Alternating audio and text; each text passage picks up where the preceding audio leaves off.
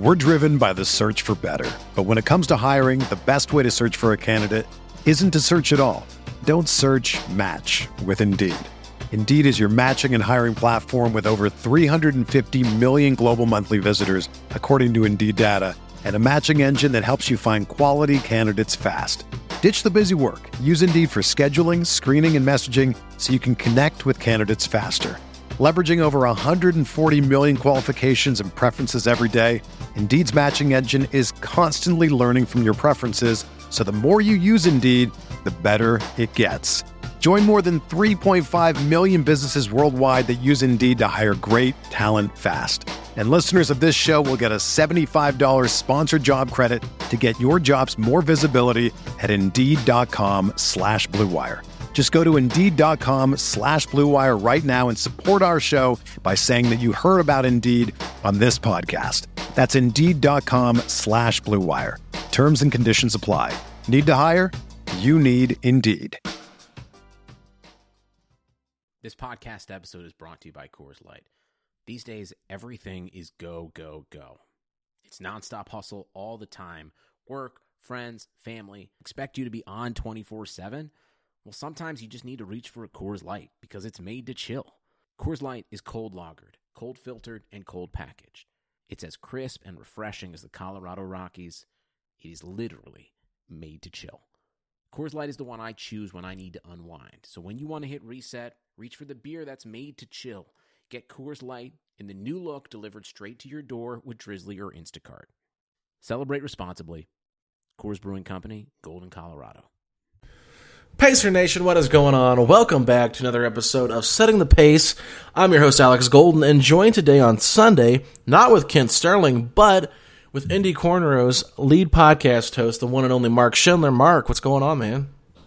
Alex, I'm good. How are you doing, man? Thanks for having me on. Oh, I appreciate it. You know, we're about an hour late from the scheduled time we were just supposed to talk because my computer decided it was going to do 4,000 updates, but here we are, and we're excited to talk Pacers basketball. So, you know, first things first, I want to talk a little bit about the coaching search today. I want to talk about, you know, the offseason for the Pacers, kind of like our expectations for it. And I also want to talk about Peter Dinwiddie, excuse me.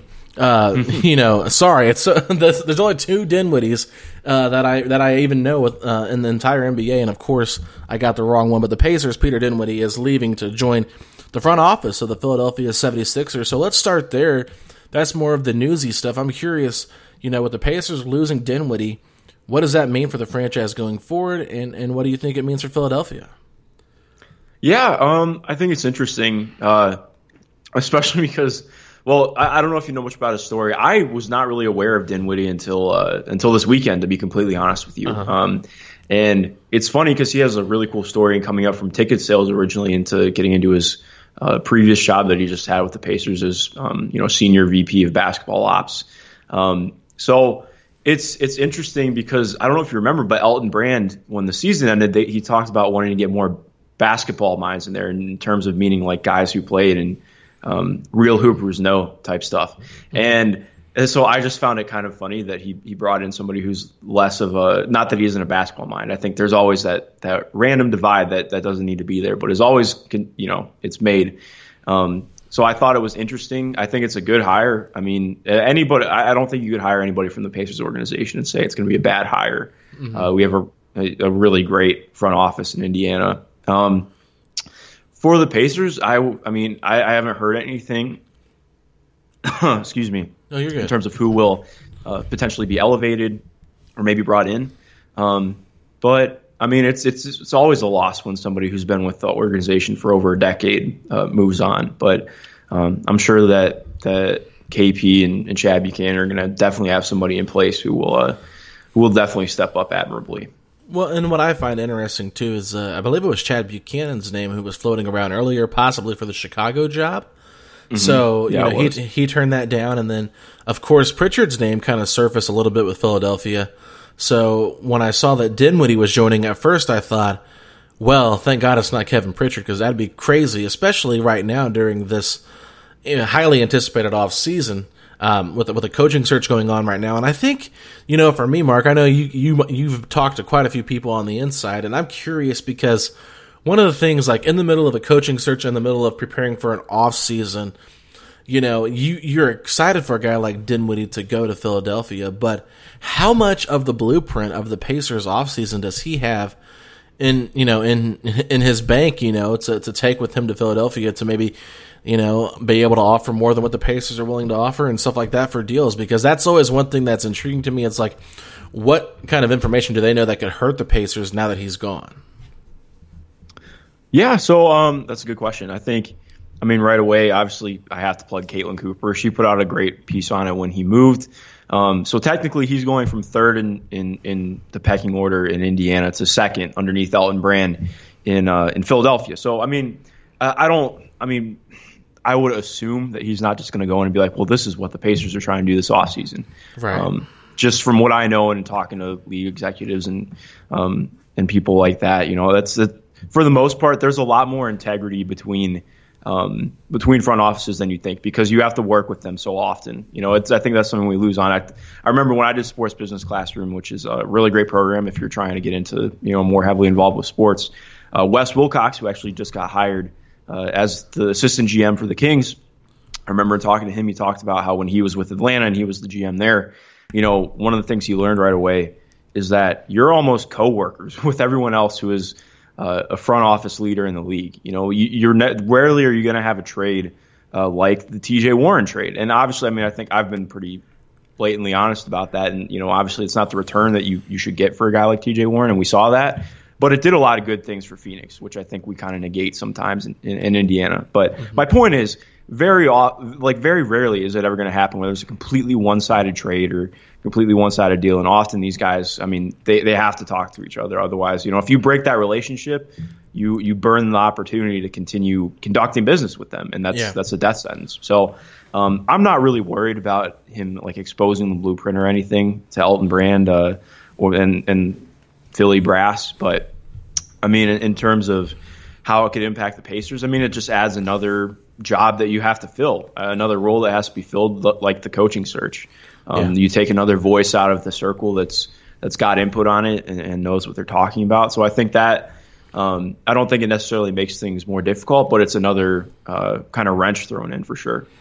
Yeah, it's interesting because I know Dinwiddie, like you said, it's been a really cool story how he came up from ticket sales, and I know from previous interviews that I've heard him on, he's a real big numbers guy. And so I'm sure that he's a numbers cruncher for the Pacers and kind of had everything laid out for him. And, I think that's part of the reason Brand probably likes it. I'm sure they're thinking of ways maybe to try to, fix their salary cap issues. But it's always good to see your guys get hired by other teams and be coveted by other teams, because that means your front office is doing something right, Exactly. And if you look at it, last year the Pacers had the 29th, highest payroll, so the second cheapest payroll, and they finished 7th in the entire NBA in overall record. And I think that speaks volumes to a lot of people, because that's the story here. It's like, how do you win without spending so much money? And, we know, like the Pacers, hey, they didn't win a championship. They didn't get out of the first round. They got swept. But they won, almost 50 games if they had to play probably an 82-game season. So when it comes back to it, it's like, this team was really successful without spending a ton of money. How can we get guys to,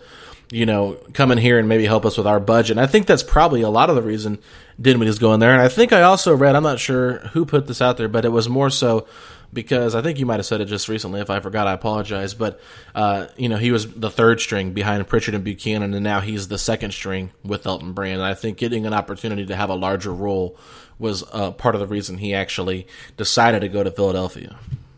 Yeah, no, 100%. I think that's life. You always want to try and get to the next point, not in a greedy way. He was with the organization for 14 years, so you obviously not. But yeah, it makes sense. It's not a lateral move or anything. And I think Philadelphia, obviously, as much of a crazy ton of things that went on there this year, and how weird that environment was, and the expectations they had. I think you look at Philadelphia just from a front office perspective, and I know in just my, in looking at it in terms of, okay, well, how would I fix that roster? Not like I'm in a position to do so, but it's a really interesting canvas to work with. I think it's just very different from the Pacers, structure and how everything's done. The Pacers are super clean cut. There's not really a lot of BS on the books.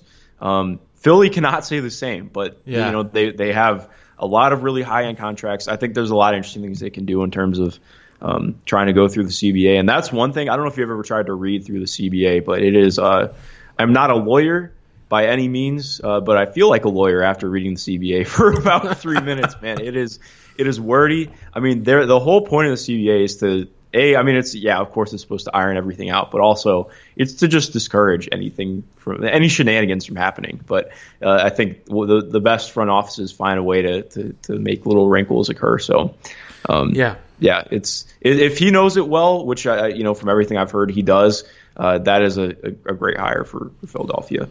Yeah, and I speaking of BS, I'm going to say big summer here for Philadelphia with that acronym. And it's not a summer. I guess it's an off season. I always get confused with. Yeah, I keep saying summer, but I'm like, you know what? It's the same thing. We'll pretend it's summer. Hopefully, it'll stay like this outside. Everybody knows what we're talking about, but it's a big upcoming season for Philadelphia, and bringing in Doc Rivers, paying him $8 million. They've got large contracts on their roster. There's not a lot of room to make massive moves without trading one of their big studs, and so there's a lot that could happen in Philadelphia. So getting a guy like Dinwiddie in now probably was smart for them because that gives them a month to prepare before the NBA draft, and I'm not even sure when NBA free agency is supposed to happen. I saw earlier this week from Sam Amico that it might actually happen. Free agency might happen prior to the draft, but I'm not sure about that since they did extend the agreements or the talks, I believe, with the Players Association till like October 31st, something like that. So it'll be interesting whether it's before or after the draft, but there's a lot of things that could happen. And so, as we, approach this time, we're still in the midst of the Pacers coaching search. And I think now that it's been a week since the NBA Finals has been over, they've been able to interview those Miami Heat candidates, and it seems like they're going to start narrowing down their people. And so I've seen kind of interesting reports. I'm not sure what to expect, but it looks like, according to J. Michael, D'Antoni, Billups, and then one of Finch or Dan Craig is going to be one of the three finalists. But then it also appears that Chauncey could have a very good opportunity to be an assistant head coach with the Clippers, if not selected by the Pacers here. And it also looks like, according to Kevin O'Connor last week, Chris Finch was the front runner. So I'm not really sure, but I feel like these are the four names we really should key in on. Yeah, definitely. And I think a couple of things. First of all, I think the last thing I saw in free agency that I saw reported by an official source was December 1st is what they're kind of zeroing in on. So that'll be right after the draft. Okay. And I know trading starts next month. Like, trading's available and open next month.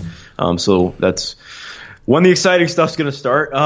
With the coaching search, man, it's interesting. I don't know what your thoughts are with Chauncey, but I think I talked about this on the IC pod a little bit and just kind of my own ramblings, but I feel like Chauncey was not like I think it's a bad personal decision or anything. I never want to come off that way, and I'm not saying I did, but you look at he gets announced as the lead assistant, and then obviously it comes out afterwards that he's still in the Pacers coaching run, and he'll accept the lead assistant job if he doesn't get selected. I think that puts a lot of pressure on the Pacers front office in a way, not in like a do or die situation or anything, but I think it kind of forces, if the Pacers are really interested in Chauncey, it forces it to move along a little bit faster. I don't know if you'd agree with that, but it's a little bit of a leverage play in my opinion. And I'm not that's just me making assumptions. It's not like I know him or his agent or anything, but I mean, it definitely felt like that for sure. Yeah, I honestly, and that's what's funny is most of the stuff you're hearing is not from the Pacers. It's from outside sources. So, yes, maybe it is the Pacers because they have been taking a long time to do this whole thing. And I'm sure if I'm Chauncey Billups, it's probably been going on at least a month plus now.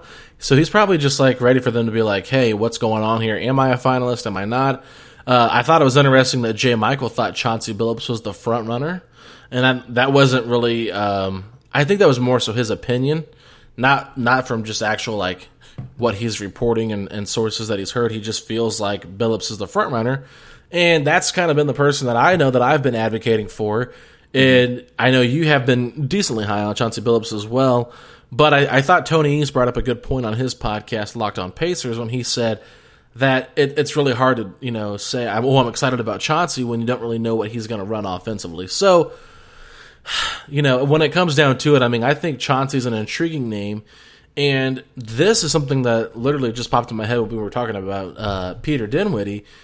There is an open spot in that front office now, and I'm not one that likes to mix front office stuff with head coaching stuff, but I wonder if there'd be a possible way that he would have more of a voice in the front office because of his, desires earlier to go with Cleveland. I mean, what are your thoughts on that at all? Oh, yeah, that's a good question. I mean, I just think, he got the offer to be the head of Cleveland when LeBron was there, as the full-on GM before, I believe David Griffin took that job. And, it was after David Griffin left. I meant to say Kobe Altman.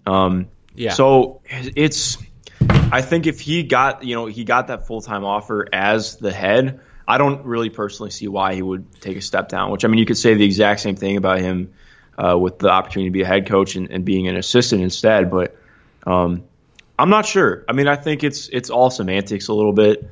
That situation is so different from anything else. I feel like that was, just in looking at drama and everything, that the last 2 years of LeBron's time in Cleveland were crazy in terms of everything going on with the front office and the coaching staff. But I don't know. That's just my read on it. I think if he's not in the reporting I saw, I think it was a piece from The Athletic, that, there have been, some rumblings. Originally, he was very interested in being in a front office capacity. And now, he mentioned to friends and to some of his colleagues that he's much more interested in getting into the coaching ranks. So I don't know. Maybe just from everything I've seen, it seems like front office is kind of off his radar. Maybe if an opportunity popped up. But I just don't see why he would take the third option. I think personally, I think he's just pretty zeroed in on coaching right now. Yeah, and I think that it makes a lot of sense for him to go that route because a lot of guys start that way. Now, I know some have done it the opposite, like Steve Kerr comes to mind. But he really, he has done some commentary, but not a lot during games. And he's been, in and out of like NBA studios during like halftime shows and stuff like that. So, he's not being fully utilized for his analysis. Now, I do believe he actually works for the Clippers. So that's where the connection is there. He's friends with Ty Lue and all that. So, I'm talking more of a national level. But yeah, so for Chauncey, it makes a lot of sense for him to start out as an assistant on Ty Lue's bench and then kind of work his way up. You don't usually see a lot of players just automatically get that head coaching spot without working their way up their ranks. Steve Nash is an exception, but he still was doing some stuff with Golden State, so it's not like he just got picked up out of nowhere. But yeah, honestly, like as intrigued as I am by Chauncey, there are still other names out there. I look at Chris Finch and I look at Dan Craig, and I think I would be happy with either of those guys as the head coach. After reading the reports that Caitlin has put out there and reading the article she's done, like covering the team and what other people have said about them, they just seem like really impressive guys, really offensive minded people. And D'Antoni is the same kind of thing. Even though D'Antoni is a little bit under the radar right now for the Pacers, it doesn't seem like he's really. I haven't really heard his name attached to him too much since pretty much the beginning whenever the Pacers fired McMillan. So yeah. Now we're just kind of sitting in limbo here, but I think it's down to these four coaches, and I'm just curious, like, perfect scenario, who do you think makes the most sense? So, yeah, a couple of things right off the bat. I think number one, in looking at Chauncey and talking about because I talked about Tony's point on my pod as well, and I totally agree. You have no idea what he is in terms of an X's and O's guy. But I think that's part of the allure with him a little bit too, which is kind of, it's funny. We look at a guy like Mike D'Antoni, who's super proven. I know I'm higher on him than you or Kent is. Certainly compared to Kent. I like D'Antoni. He's in my top three, but Kent hates him. Oh, yeah, that's a whole other story. I totally disagree with most of Kent's points on him, but I respect his opinion. But in looking at Chauncey, it's really funny because obviously we definitely have no idea what his X's and O's would be like. But it's funny because you look back, and I wasn't really growing up. I was growing up, but I was not really old enough to understand what I was watching on the basketball court when Chauncey was in his prime. I didn't really get into basketball until the Danny Granger era. And so, Chauncey was kind of a prolific threes and layups guy and getting to the free throw line. And he was, often seen as kind of an inefficient guy in his time. But you go back and you look at things like true shooting percentage now and just in terms of the way the game's played, he was a really prototypical efficient player before that was a thing. He was a good passer, obviously. not a high turnover guy. But, I mean, he was taking 5, 6, 7 threes a game in an era where that was not the norm. And he got to the to the free throw line a ton, and that's kind of what today's game is predicated upon. So not that that's the be all end all, but it's something just interesting to throw into the mix that I like. And in terms of my ideal scenario, I don't know. It's cop out. I really like Chauncey still. I love the idea of Chauncey just because he has relationships with some of the players already, and he's the sexy name. I mean, I don't think that you can. Like, as cool as much as I really like Chris Finch's mind and his way that he attacks the game, and I talked to Will Guillory, who covers the Pels, New Orleans for The Athletic, and he spoke really highly on Chris Finch. But again, you just keep coming back to it's Chauncey Billups, man. 5-time All-Star, 1-time title winner. Like, he was a really good player. He's a dude I grew up watching. Like, so it's hard to not be really enamored with him. But I think ultimately, if he's not hired, I really like Chris Finch. And I think as much as I was into Mike D'Antoni at the beginning of the time, I still am. But in terms of just hearing everything that the front office has said, I don't know if you saw Steve Simon said the other day on, I believe on radio, that the organization is looking for an innovative young coach who can grow with the team. And while that doesn't totally eradicate Mike D'Antoni from the discussions, it feels like it a little bit. I think that just does not sound like Mike D'Antoni at all. I mean, he's innovative, of course, but he's not a young guy. I don't really know. I mean, he could grow with the team, but just based off what Simon said, Simon says, that was legendary. But it just based off that, it seems like not really like the direction that the franchise is going in. And also, like you mentioned a little bit, I mean, his name was out there for a year before Nate even gets fired. His name is the most prevalent for the first 2 or 3 weeks. And since he got, since Doc Rivers got hired, we really haven't heard much in terms of D'Antoni being linked with the Pacers, other than J. Michael and I believe it was Clevis Murray. I think that was the guy from The Athletic Boston. They both put out that Mike D'Antoni was still in the running. So obviously I agree with both of them. I would never go against what J. Mike's saying. But yeah, I mean, he's still in the running, but just on my opinion, from the way that everything's fallen out, it seems like he's not going to end up being the coach. Just based off, if I had to do a gut check, I'd say he doesn't end up being coach. Yeah, that was kind of my feelings too. Like, especially when he started like really heating up with Philadelphia, I kind of felt like the Pacers were out on him, and I feel like a lot of this stuff is Mike D'Antoni's agent making a last-ditch effort to try to keep him in the running, because truth of the matter is he's 69 years old, and yes, there are rumors that he could join Steve Nash's offensive, bench unit there and be an assistant there, offensive assistant. But personally, to me, it's like at 69 years old, does a guy really want to spend the last couple of years of his career as an assistant? Probably not. So this is, to me, is more like a last-ditch effort to try to get his name out there. And I think his offense is super innovative. I think that he's a well-respected coach by a lot of players. I mean, one thing that I think he does a great job of is he works the sidelines very well, and he's very pro player. So I think that he does fit some of those qualifications, but the age thing makes me a little bit skeptical, especially when it comes down to what you said Steve Simon said about them looking for a young, innovative coach, and that kind of draws me back to two guys. And these are the guys that are number 1 and number 2 on my board, and that's Chauncey and Dan Craig. Like, I am really intrigued by Chris Finch. Don't get me wrong, and I'd be completely happy with him. But he's number 4 on my list, and it's not because I don't think he'd be a good coach. I just don't know much about him. But I am intrigued by Dan Craig because he was, part of that Miami Heat team that just went to the NBA Finals, and I feel like he has a very similar path to Frank Vogel, Eric Spoelstra, something that could be related to players, somebody that seems well respected. And honestly, like, it wouldn't surprise me if the Pacers don't go with him if he went somewhere like Oklahoma City with a team that is trying to grow. You know what I mean? Mm-hmm. So, yeah. I mean, I'm really into Dan Craig, and I'm really into Chauncey Billups. Like, I'm intrigued, but, I threw this idea out on Twitter, I believe, and I know I sent it to you before I put it out on Twitter, and I said, I don't really see Chris Finch's name mentioned a lot of places. I know that he was, maybe mentioned a little bit with the Pelicans head coaching position, but it's not like it's super hot. It's kind of died down quite a bit, and I didn't think he was one of the finalists that I saw. So my first reaction was like, look, Chauncey Billups makes a lot of sense for being a player's coach and a guy that could do that.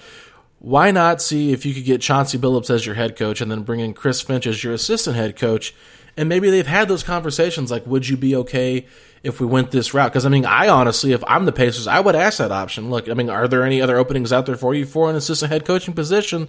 And if not, would you be willing to come on our staff if we go in a different direction? Yeah, no, that's a great point. I just personally don't know if he'd be willing to. I mean, I think it's partially a pride thing, which that's fine. You know, I struggle to not feel the same way sometimes. You know, I think if you I mean, it's difficult because people look at the Pelicans and they're like, you know, well, why would we be super interested in Finch? What has he done that's been successful? I think you can obviously. I'm always going to go back to Caitlin and what she writes because she's the best Pacers writer out there as far as I'm concerned. As much as I love and appreciate everyone else who's part of the Indiana community, Caitlin just blows everyone else out of the water. But I mean, it's true, man. She's unreal, man. She's super good at what she does, no doubt about it. Oh yeah. Yeah. But like, I mean, just in everything on Chris Finch and talking to some of my friends who cover the team in Denver and what he did there to kind of spark everything that offense does around Murray and Jokic. Obviously, I mean, we can always point to the DeMarcus Cousins and AD front court that worked really well because of Chris Finch in due part. But I just don't know if he'd be willing to accept that role. It seems like he's really ready to move into a head coaching role. And I don't know. I mean, it maybe I think if he were to go and just be an associate head coach again, why wouldn't he just stay in New Orleans where he's been for the last couple of years when a new coach comes in?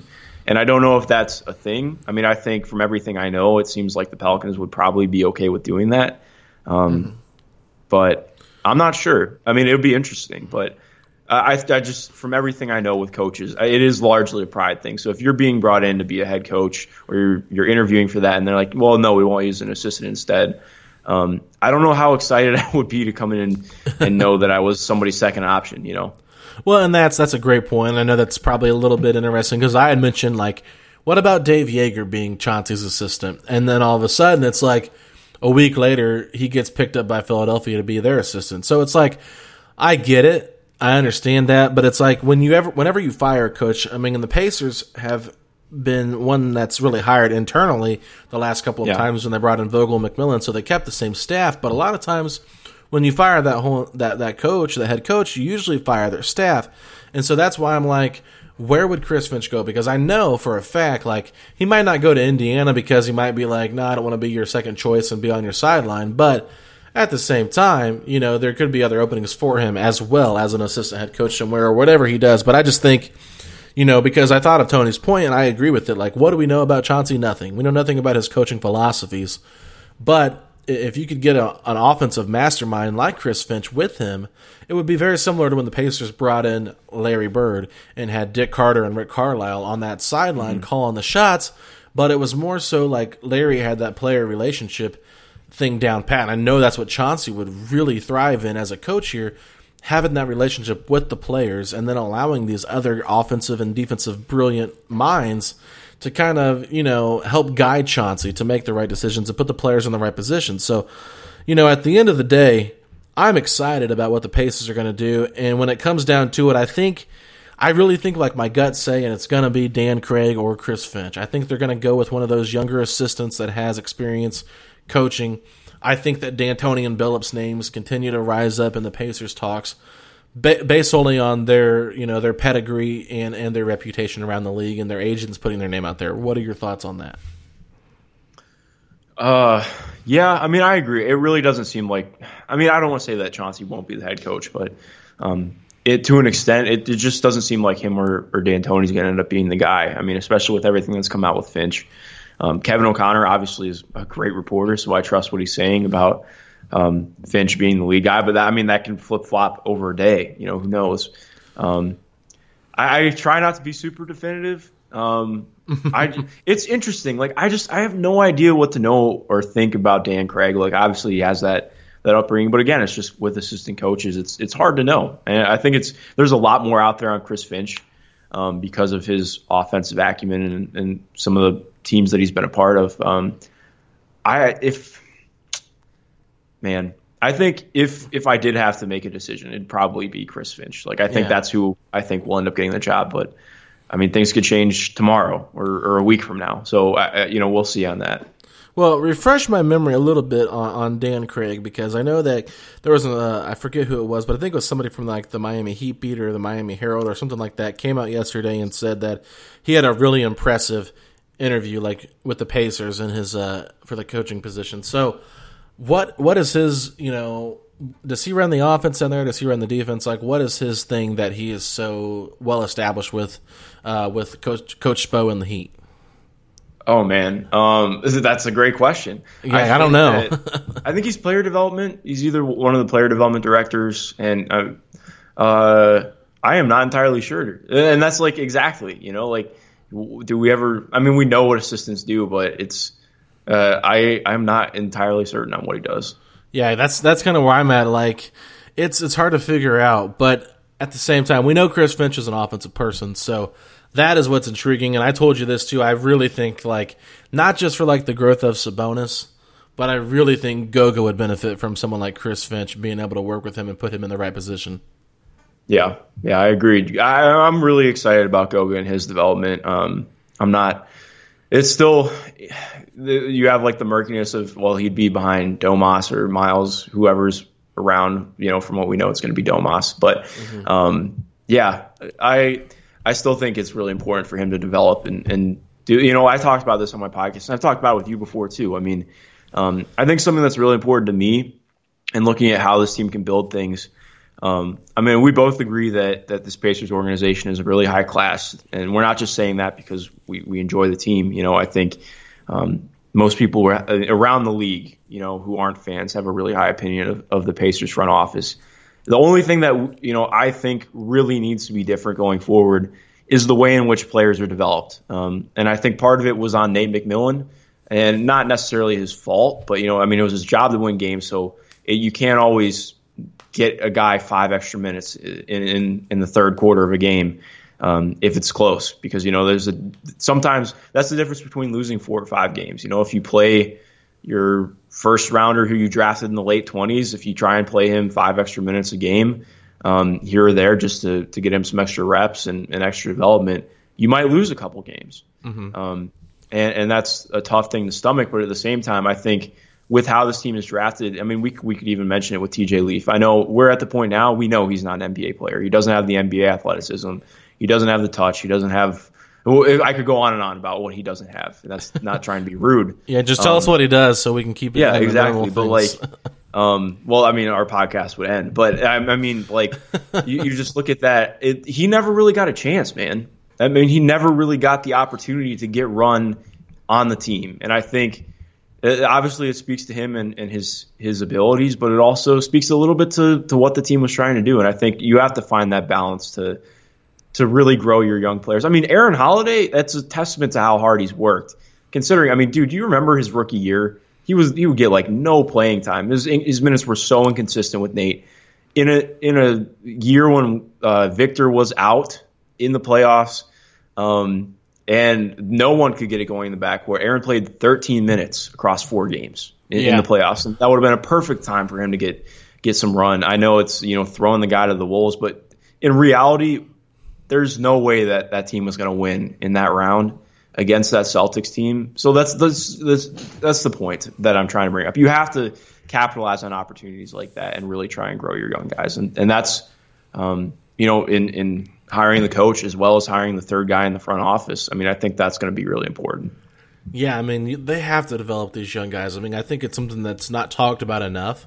Like, we are like, oh, the Pacers have to get better overall. Yes, they do, but when you're drafting in the late teens and the early 20s, where you're at in the draft position makes a huge difference on what kind of talent you're going to get in here. And so you're not going to get more than likely superstar level players that late in the draft. You might find one every once in a while, a guy that can make an all-star team, something like that, but like TJ Leaf was an awful miss. They know it.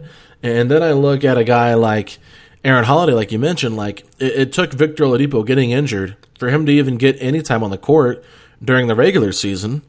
And then come playoff time, you said it, he didn't play till game 4, and that's when they benched McDermott because McDermott was just atrocious through 3 games. And it's just, as a fan, you sit back and watch, you're like, well, I want to see these young guys get a chance, but I also want to continue winning while seeing these young guys develop. And so I think that's where a lot of it comes into. Like, I thought last year, for the most part, I thought Aaron played pretty well. There was obviously inconsistencies, and I also feel like because he was asked to do so many different things and play so many different positions, it was kind of a bit hard for him not to get settled into a role. Same with Goga. Goga got no time last year on the court.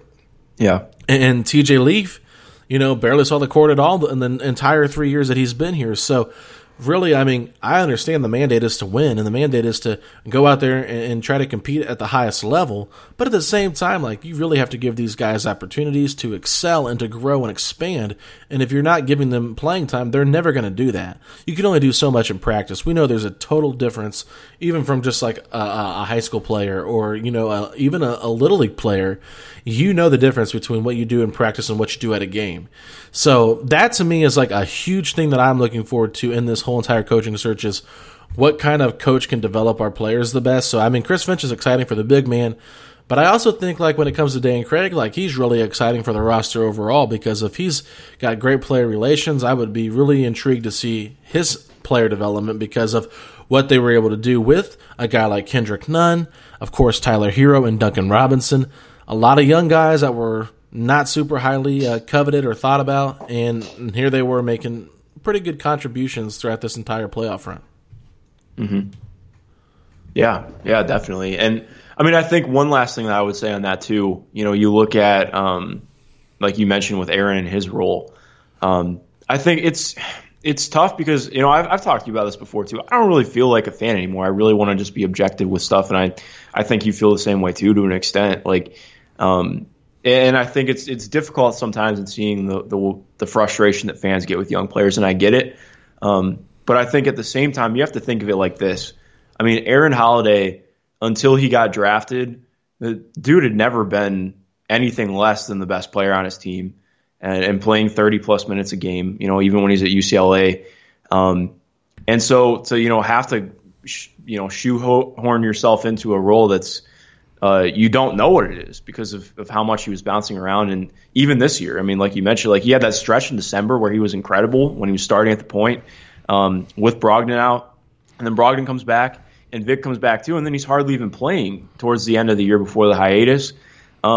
It's really hard to establish yourself and what you can do without having any kind of rhythm or ability. It's just think of it like, being at your job at work. If you're, say you're a sports writer and you are trying to get stories out, but you don't know what your role is in your publication. Okay, well, what am I supposed to write on? And it changes every single day. It's harder to get into a rhythm and into a groove and know what you're doing, and that's how you get better. So I think that's the last thing I want to say on that because I think that's just an important thing to think about. I think about that a lot, especially in terms of the Pacers. Yeah, I'm right there with you, man. So let's take not a break, but let's just kind of move over here as we close this entire podcast out. And I want to just talk real quick, expectations for this offseason. I don't want to get into all the nitty-gritty, the trade ideas, the free agent signings. We can get into some specific stuff, but I don't want to get into all these rabbit trails or rabbit holes that go down talking about all these different trades because tomorrow we've got a huge podcast coming out where we're going to be talking a lot of mailbag questions, and I saw a lot of trade ideas thrown out there. So, but your expectations for this offseason, what are they? Oh, wow. Okay, that's a great question. So I guess what I would say in terms of expectations, all right, well, we'll do two little things on it. I think the ideal offseason for the Pacers is that they trade either Miles or Domas, whoever they decide to move forward with. And again, we're pretty sure it's Domas that they're going to move forward with. But they package one of the bigs with some kind of cap filler and maybe draft picks to get a wing player who makes sense on the team long term in terms of fitting in with the core and with skill set and with age. So not getting somebody who's 31 or 30. You get somebody who's in their mid 20s who's going to be here for a couple of years with this group and grow with them. And then also you either figure out what's going on with Vic and you figure out a deal and he comes back healthy, which that's a long shot because it's going to take him time to get back still. Or you you talk to him and you come to an agreement that he's not going to be part of the Pacers moving forward, and you make a deal for him before the season starts, or maybe part of the way through it. Ideally, I think I would just me personally. I know that there are merits to keeping a guy up until the trade deadline. Maybe you can recoup some of his value doing that, but at the same time, I just think I would so much rather not have that going on in the locker room and in the press and media, and just have a team starting fresh instead of feeling like a team that has 1 foot in last year and 1 foot in going forward. So I think ideally you figure both those situations out before the season starts, and then you can just have a whole season together with this group, barring injuries, and move forward. And I think the biggest thing in terms of this offseason too is, does Justin Holiday re-sign? And if he does, is it through his cap hold or through the MLE? Because I think that makes a huge difference on what the team can do in surrounding talent. I mean, if he signs his cap hold, I think it's around $5.5 million, and the Pacers can go over to sign that, which they probably won't go over. But just speaking in hypotheticals, they could do that. And there are things that they could do to sign the MLE as well as sign him to his cap hold and not go over. But I mean, just think of it like this: if he ends up signing for the whole MLE for like 2 or 3 years, that takes away an $8 or $9 million bidding piece that you can use to bring in really quality talent to the Pacers. Yeah. And then instead of having that $5.5 million cap hold, you have a vet minimum contract. Much harder to draw in somebody. You can get those fringe guys like Jakar Sampson, who the Pacers are good at making work out. Let's be honest. Yeah. But I mean, the difference between, like you guys did you guys talked about potential MLE targets last week. I mean, I love a guy like Mo Harkless or Paul Millsap for this team, and you're not bringing that guy in on a vet minimum deal. So I mean, you think about having an extra guy in the rotation who's going to be a competent, effective player versus a guy who's fringe of being like an 11th man. I think that's a huge difference, and I obviously it depends on what the team wants to do moving forward. But Justin Holiday really can set the table for what the Pacers are going to do with the rotation. Mm-hmm. No, and you bring up some great points there, and I do want to jump into the Turner Sabonis discussion. It's like I'm interested to see like if they believe that those two guys can still work, and maybe that's why they go out and get Chris Finch. Not. Because I feel like that might be something in the back of their mind. Because look, at the end of the day, like Miles is a really good person off the court, and the Pacers value his off the court presence that he brings. His relationship with the community. I understand that the fan base is pretty torn on him. I would say it's probably more so frustrated than in love, but it still seems like there's a very strong fan base out there that really wants him to stay here. So I get why there is a little bit of ups and downs with what they should do with him, but personally, I just feel like you said it on your pod. I believe it was Friday or Saturday. I can't remember the last time I listened to it, but you were talking about you just hope that eventually they can just pick one, because I don't think them together really maximizes the strength of either of them. I think it holds them both back, and I think just picking a center and moving forward, you just got to do it. And I think with Turner's value, I think he does offer a little bit more because he's an easier fit with whatever team he is traded to. And then the same thing with Oladipo. It's like the reports that came out this past week are that he wants a max contract whenever he's done. And so I don't know how much of it's about winning or how much of it's about getting paid a lot of money. So that's why it's interesting to see like a team that might be under some pressure is a team like Minnesota, because they want to keep Karl Anthony Towns for a while. They just traded for D'Angelo Russell. They did get off the Wiggins contract, but they did have to give up a very coveted pick for next year's draft. And they got lucky and got the first overall pick in this draft, but a lot of people don't like this draft.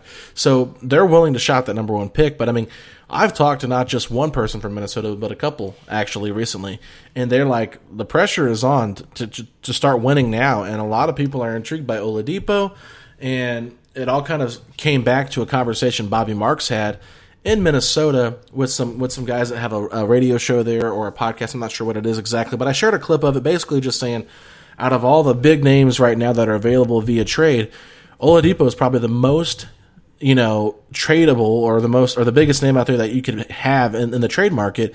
But the fear of trading for him is that he's on an expired contract coming off that injury, which we all know that, but it's like, that's a big thing to look forward to. So those two like expectations, I'm expecting both of those two guys to be traded. And I know that sounds crazy, but I just think like that's the kind of summer or the offseason it's going to be.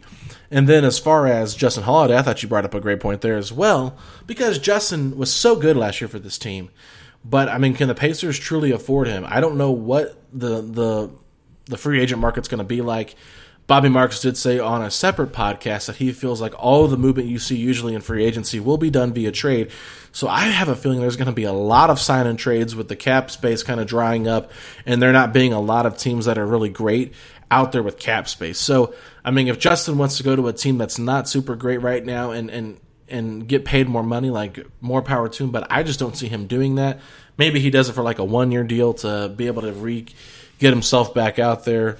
But, I mean, I think his stock is probably the highest it's ever been in his career. So if the Pacers can bring him back, I'm all for it. But, you know what I mean? It's hard to figure out. And then, of course, that mid-level exception, I mean, if the Pacers can go out there and get a veteran-level player, someone like you said, Millsap. I mean, I don't know if Drake Crowder would do it for 4 years, but if you get somebody like that that's well-established, knows their role, and can come in here and really contribute, I think that it's worth looking at and giving that to a player. But, yeah, a lot of great points, and expectations are kind of high, I guess, for me this offseason with what I think the Pacers are going to do. Yeah, I agree. And I think, because that was my ideal, scenario. I don't know if that's going to happen. And not to be a pessimist, I just think you have to be a little bit pessimistic in terms of looking at what a team's going to do, because oftentimes, the A+ thing is almost never what's going to happen. You're lucky if you get the B+ or B scenario. So yeah, I think. Because there's 29 other teams that are trying to do the same thing you are within reason. Not every team's trying to win, but every team is trying to get better. I think the Pacers, this is going to be good for them. I think that there have been, not questions is the wrong way to put it, but I think there just have been some things that have been coming to a head for a year and a half now, maybe even a little bit longer, and the team finally has to take care of it. And not, I don't mean that in a bad way. I think it was good that they took the time to see if Sabonis and Turner works. But I do really question trying to move forward with that pair, because you can point back to Coach McMillan's offense. But I also think there were a lot of things that come up as a question for me defensively. Mm-hmm. And I think that it's just so clunky on the offensive side.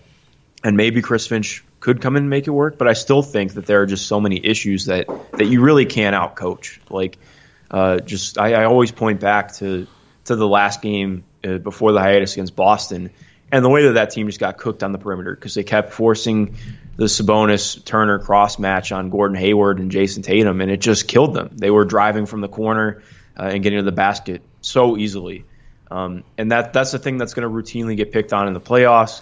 I mean, that's just one thing, but there are other things, obviously. I think it's just easier to build a defense without two big men. And I guess the ideal form of Miles is somebody who could fit next to Domas, but I don't know if you can make that happen because, I don't want to say that Miles is necessarily a rhythm player, but I think he's good enough in the post to deserve some post touches, and he's never going to get those playing next to Domas.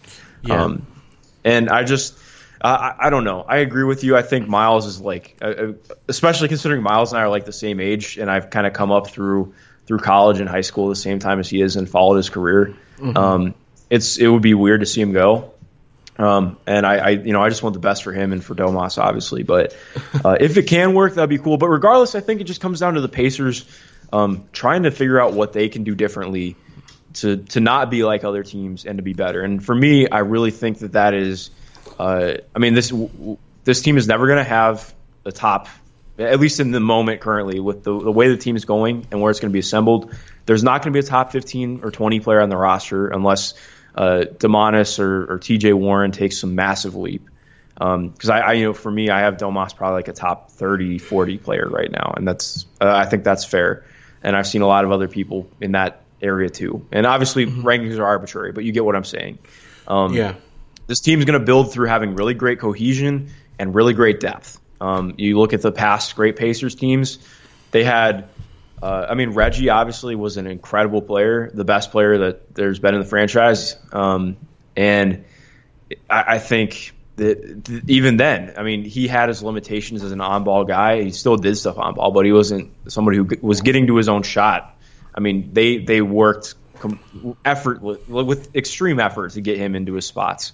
And so it's kind of going to be like that for the next team. You have to have 5 guys who are working together insanely well in order to beat some of those teams that can just afford to ISO. And it's not even like those teams aren't playing well together, but you think of what the Raptors did last year.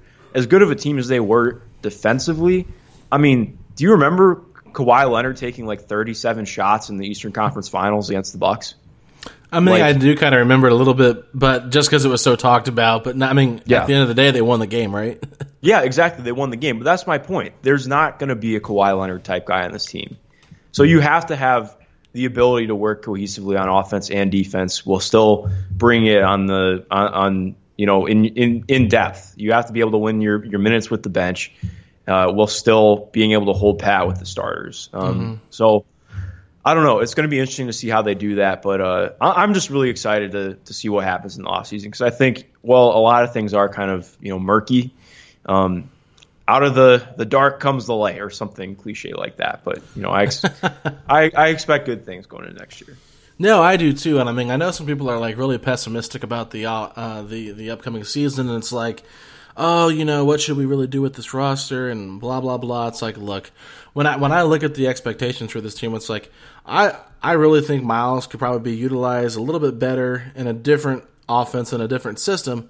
But what I will say, it's like what we've seen from him for the past 4 to 5 years has been pretty average, and it's not been something that makes me want to just slam the table and say, oh, we got to keep giving him the ball, we got to keep doing different things for him. And true, that might be part of the coaching and the offense they were running, which I agree with that for the majority of it. But at the same time, it's like when you have an offensive stud like Sabonis on the team as well, Turner's touches are going to be limited, and it's nothing against him. Yeah. I just think, Sabonis overall can do a little bit more than Miles. Miles is a better shooter, but everything else... he can do a lot more. Like, that's not even a question, right? Well, Oh, yeah, no, I'm not trying to hammer you, but I think you bring up such a good point, man. Like, the issue is that it's 50-50, or not even... I don't know the ratio, but a lot of it is on Miles, too. You can tell mentally. I think I bring this up a lot.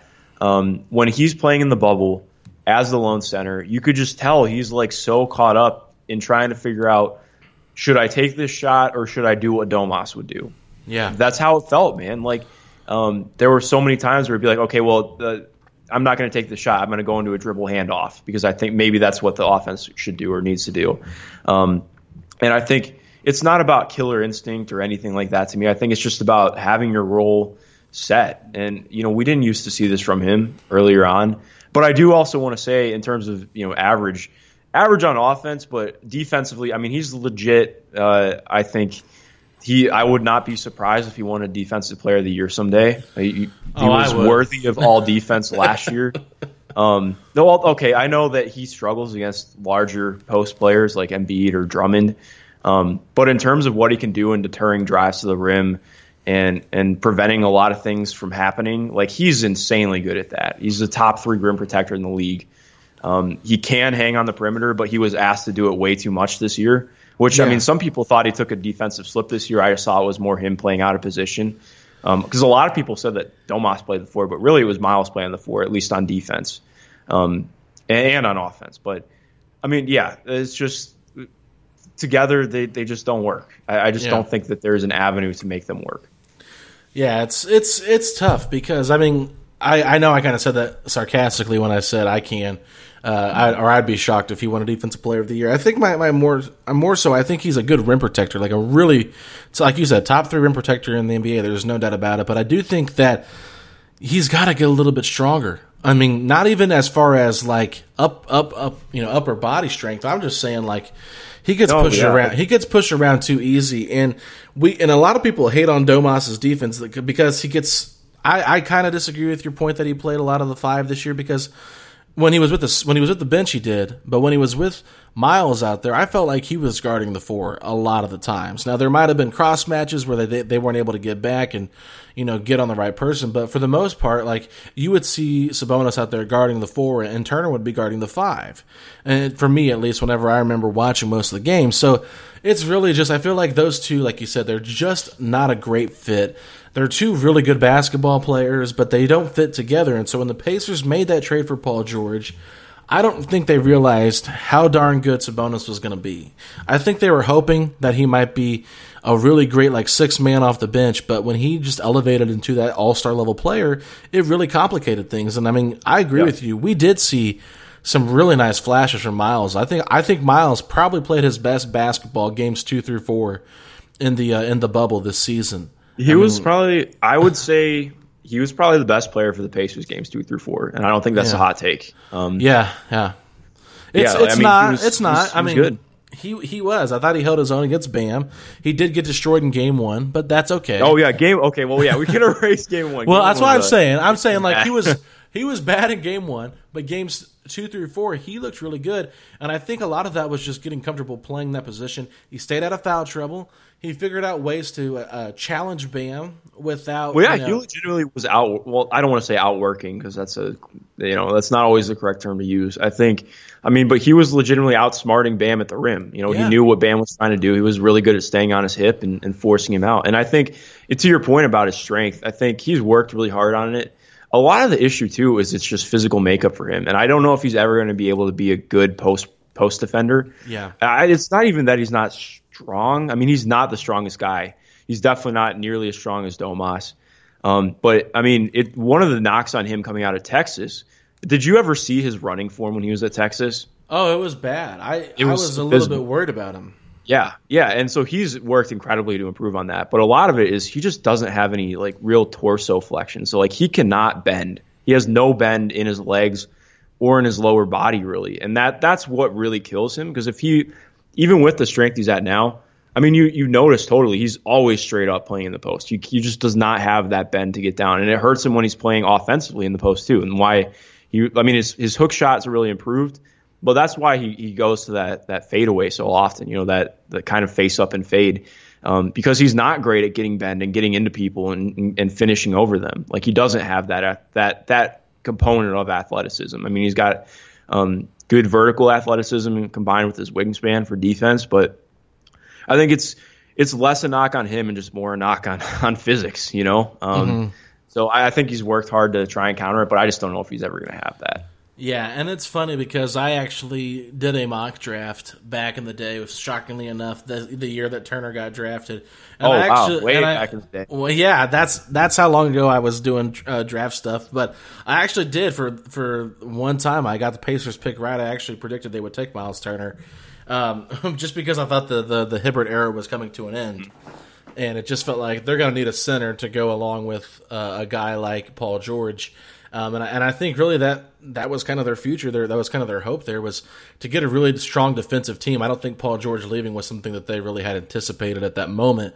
And, but it is what it is. And when I look at this team going forward, just kind of wrap this whole thing up and put a nice little bow on it. It's you got to choose between those two. And unfortunately, I think, for the Pacers, they're going to have to move on from Miles. And it stinks because he's the longest tenured guy. And I really just, when it comes to the coaching thing, to wrap this all up here, Mark, I want a coach that's not going to be here for just 4 years. I want a coach that's going to help really groom this team and this franchise for the next 5 to 10 years. Like, I really want to see the next Erik Spoelstra, calling the shots for the next long-term, because if you have a culture set, I'm not saying heat culture or anything like that, but I mean, if you have a young guy like Dan Crick, I think he's like 37, 38 years old, and if you can keep him here for 10 years and really develop a system and get the right guys in here and get the right people in place, this could be a really beautiful thing for a long time.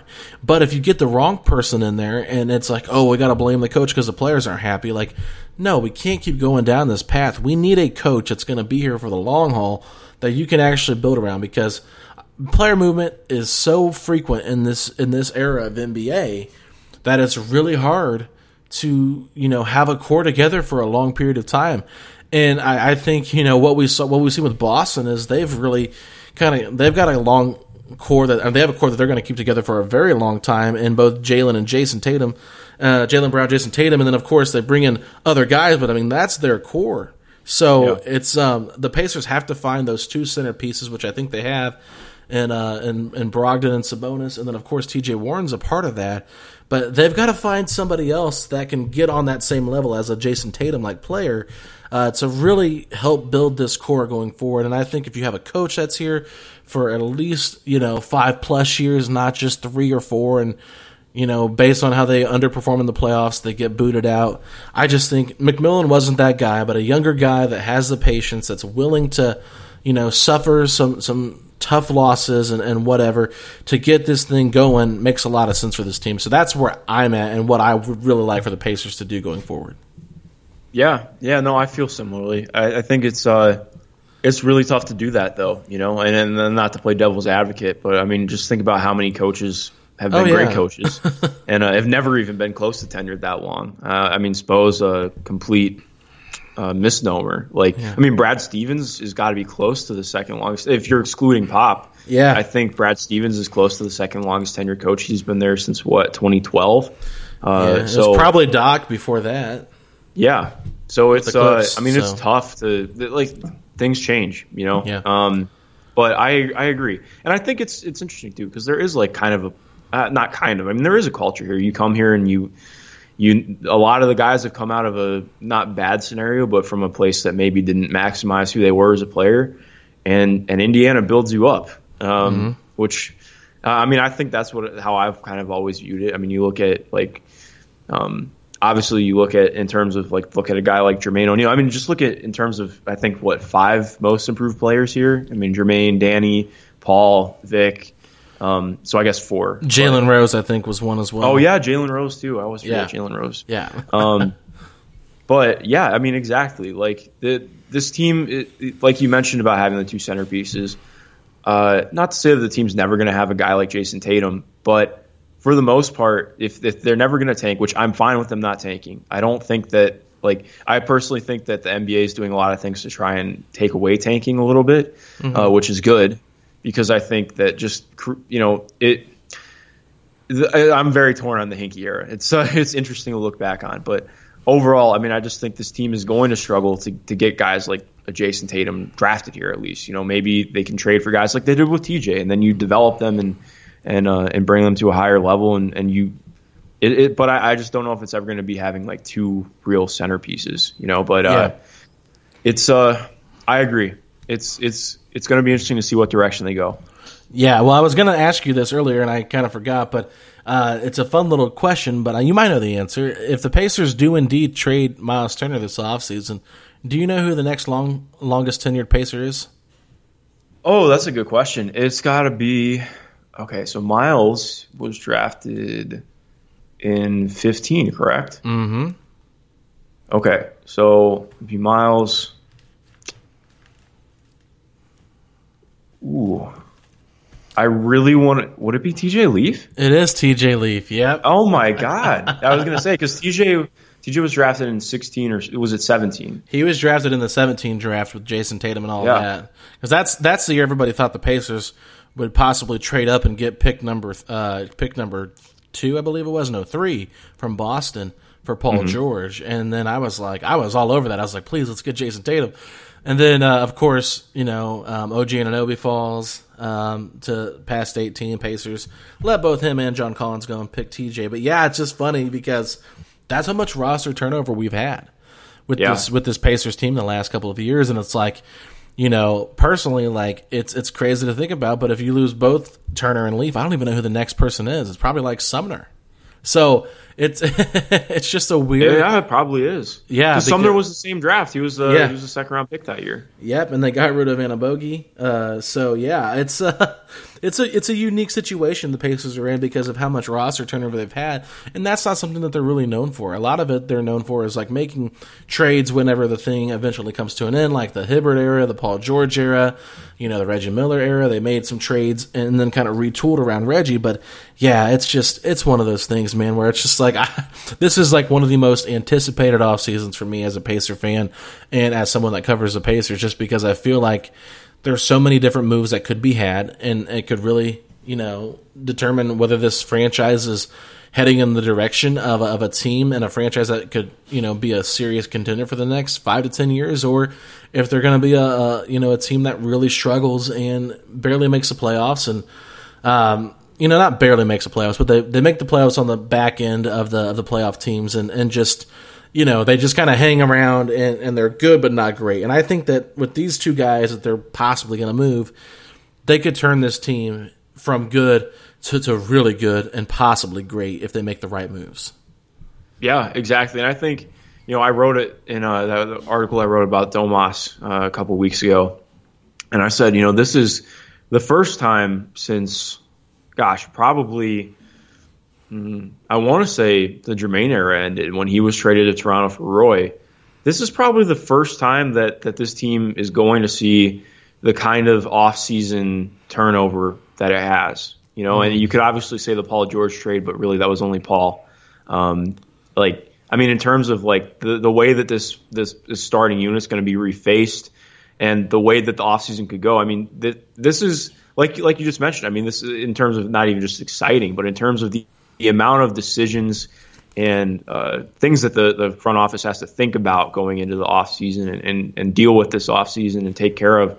It's definitely by far the most. And this is a team that's used to, really thriving off of being consistent and making smaller moves. And for the first time in what feels like forever, they're making pretty significant moves. So yeah, because that's a great point. I didn't even think about it, but as you're talking, it's like, look, they're possibly gonna trade their longest tenured Pacer, who's probably their best defensive player overall.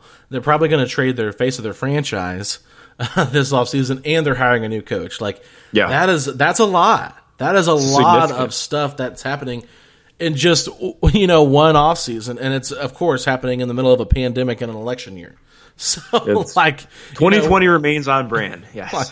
We should be about to be starting Pacers basketball, but now we're in the middle of the post NBA finals in October. So it's just been unbelievably wild, but I will say this, I'm excited for it, and I can't wait to see what this team looks like going forward. I am as well, man. I really cannot wait, and I just not to get all sappy, but I just want to say thanks for being a dope friend, Alex. It's been really cool getting to know you through Pacers basketball, and it's really weird because I wasn't even writing or talking about basketball at this point last year. Obviously I was watching and keeping my eye on it, but it's kind of crazy to say that it's been a year since Pacers basketball started, and to remember that because it has been the longest year, man. And I know it's everyone can echo that sentiment, but it's been really cool getting to kind of inject myself and inject the Pacers into me, and be part of something cool. So yeah, man.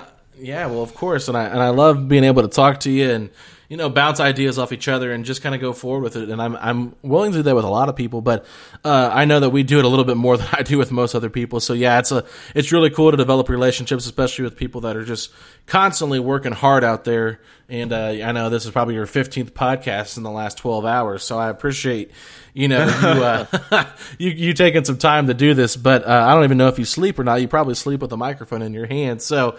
But yeah, man, you're doing a great job and you're well respected by those, amongst your peers and, your colleagues. And so I really think, you're headed in the right direction, and, always enjoy listening to your podcast, and always glad to have you on ours when we can get a chance to talk because, we could spend hours talking about Pacers ideas. Oh, dude, we could. I think we go over on our podcast every time we do one, and I'm fine with it. Oh yeah, me too. So, all right, everybody, that's Mark Schindler. Where can the people find you at on Twitter, and what do you have coming out this week? Yeah, so you can find me at mschindlerNBA. It's spelled just like the list, so it's not too difficult to find. Coming out this week, I'm actually taking a small break tomorrow, unless any news breaks. Just finish up some schoolwork and everything, because my capstone class is killing me right now. But yeah, I have 1 or 2 new pods dropping tomorrow for Premium Hoops, and I have an exciting one coming up that I'm recording tonight with a pretty cool person from Pacers culture that I'm excited to talk with. It'll be kind of just a fun one before we launch into some draft coverage and some other exciting stuff heading into deeper into the off season. And then I'll be continuing to release the off-season previews, not to completely plug myself, but if you want to know what's going on with other teams from really great people who cover their teams, I've been doing some coverage and talking to people from every single team in the NBA to drop a new podcast pretty much every day on a team and what they're looking at this offseason and talking about their past season. So definitely check that out and let me know what you think. And of course, go Pacers and read us over at Indy Cornrows or premiumhoops.org, and obviously keep up with Alex and everything he's doing. Yeah, no worries. You don't have to worry about plugging me at the end there. I'm glad to have you on and let you plug yourself. And I'm pretty sure most of the listeners setting the pace do listen to the Indy Cornrows podcast as well, which they should, because it's always good to educate yourself. And I would say this, all the Pacers podcasts out there, they're all different. So, you don't just really go to one and hear the same thing over and over. You're going to get different topics and different variations and different opinions from other people. So I just encourage people, don't just be, connected to one podcast. Branch out, find ones you like. You're not going to like everything, but give every podcast that's, that a Pacers podcast out there has and just give it a chance, because people are working hard and it takes a while to edit and do all that kind of stuff. And we're really just doing this because we love it, but we also want to, let the fan base know what's going on and just share our thoughts. So until next time, Pacer Nation, we will talk to y'all actually tomorrow. I'll be back on tomorrow with Kent Sterling, and Tuesday with Facci, and Wednesday with Tyler Smith. So we've got a nice set of podcasts coming up for you, just talking all things Indiana.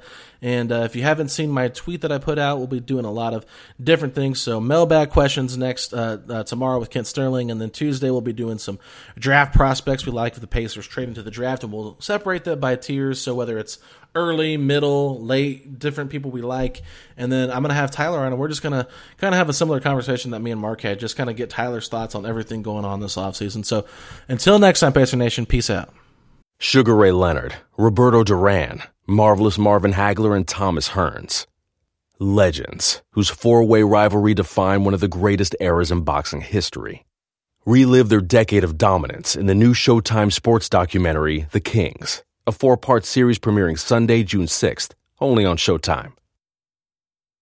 This is the story of the one. As a maintenance engineer, he hears things differently. To the untrained ear, everything on his shop floor might sound fine, but he can hear gears grinding or a belt slipping. So he steps in to fix the problem at hand before it gets out of hand. And he knows Grainger's got the right product he needs to get the job done, which is music to his ears. Call, click Grainger.com, or just stop by. Grainger, for the ones who get it done.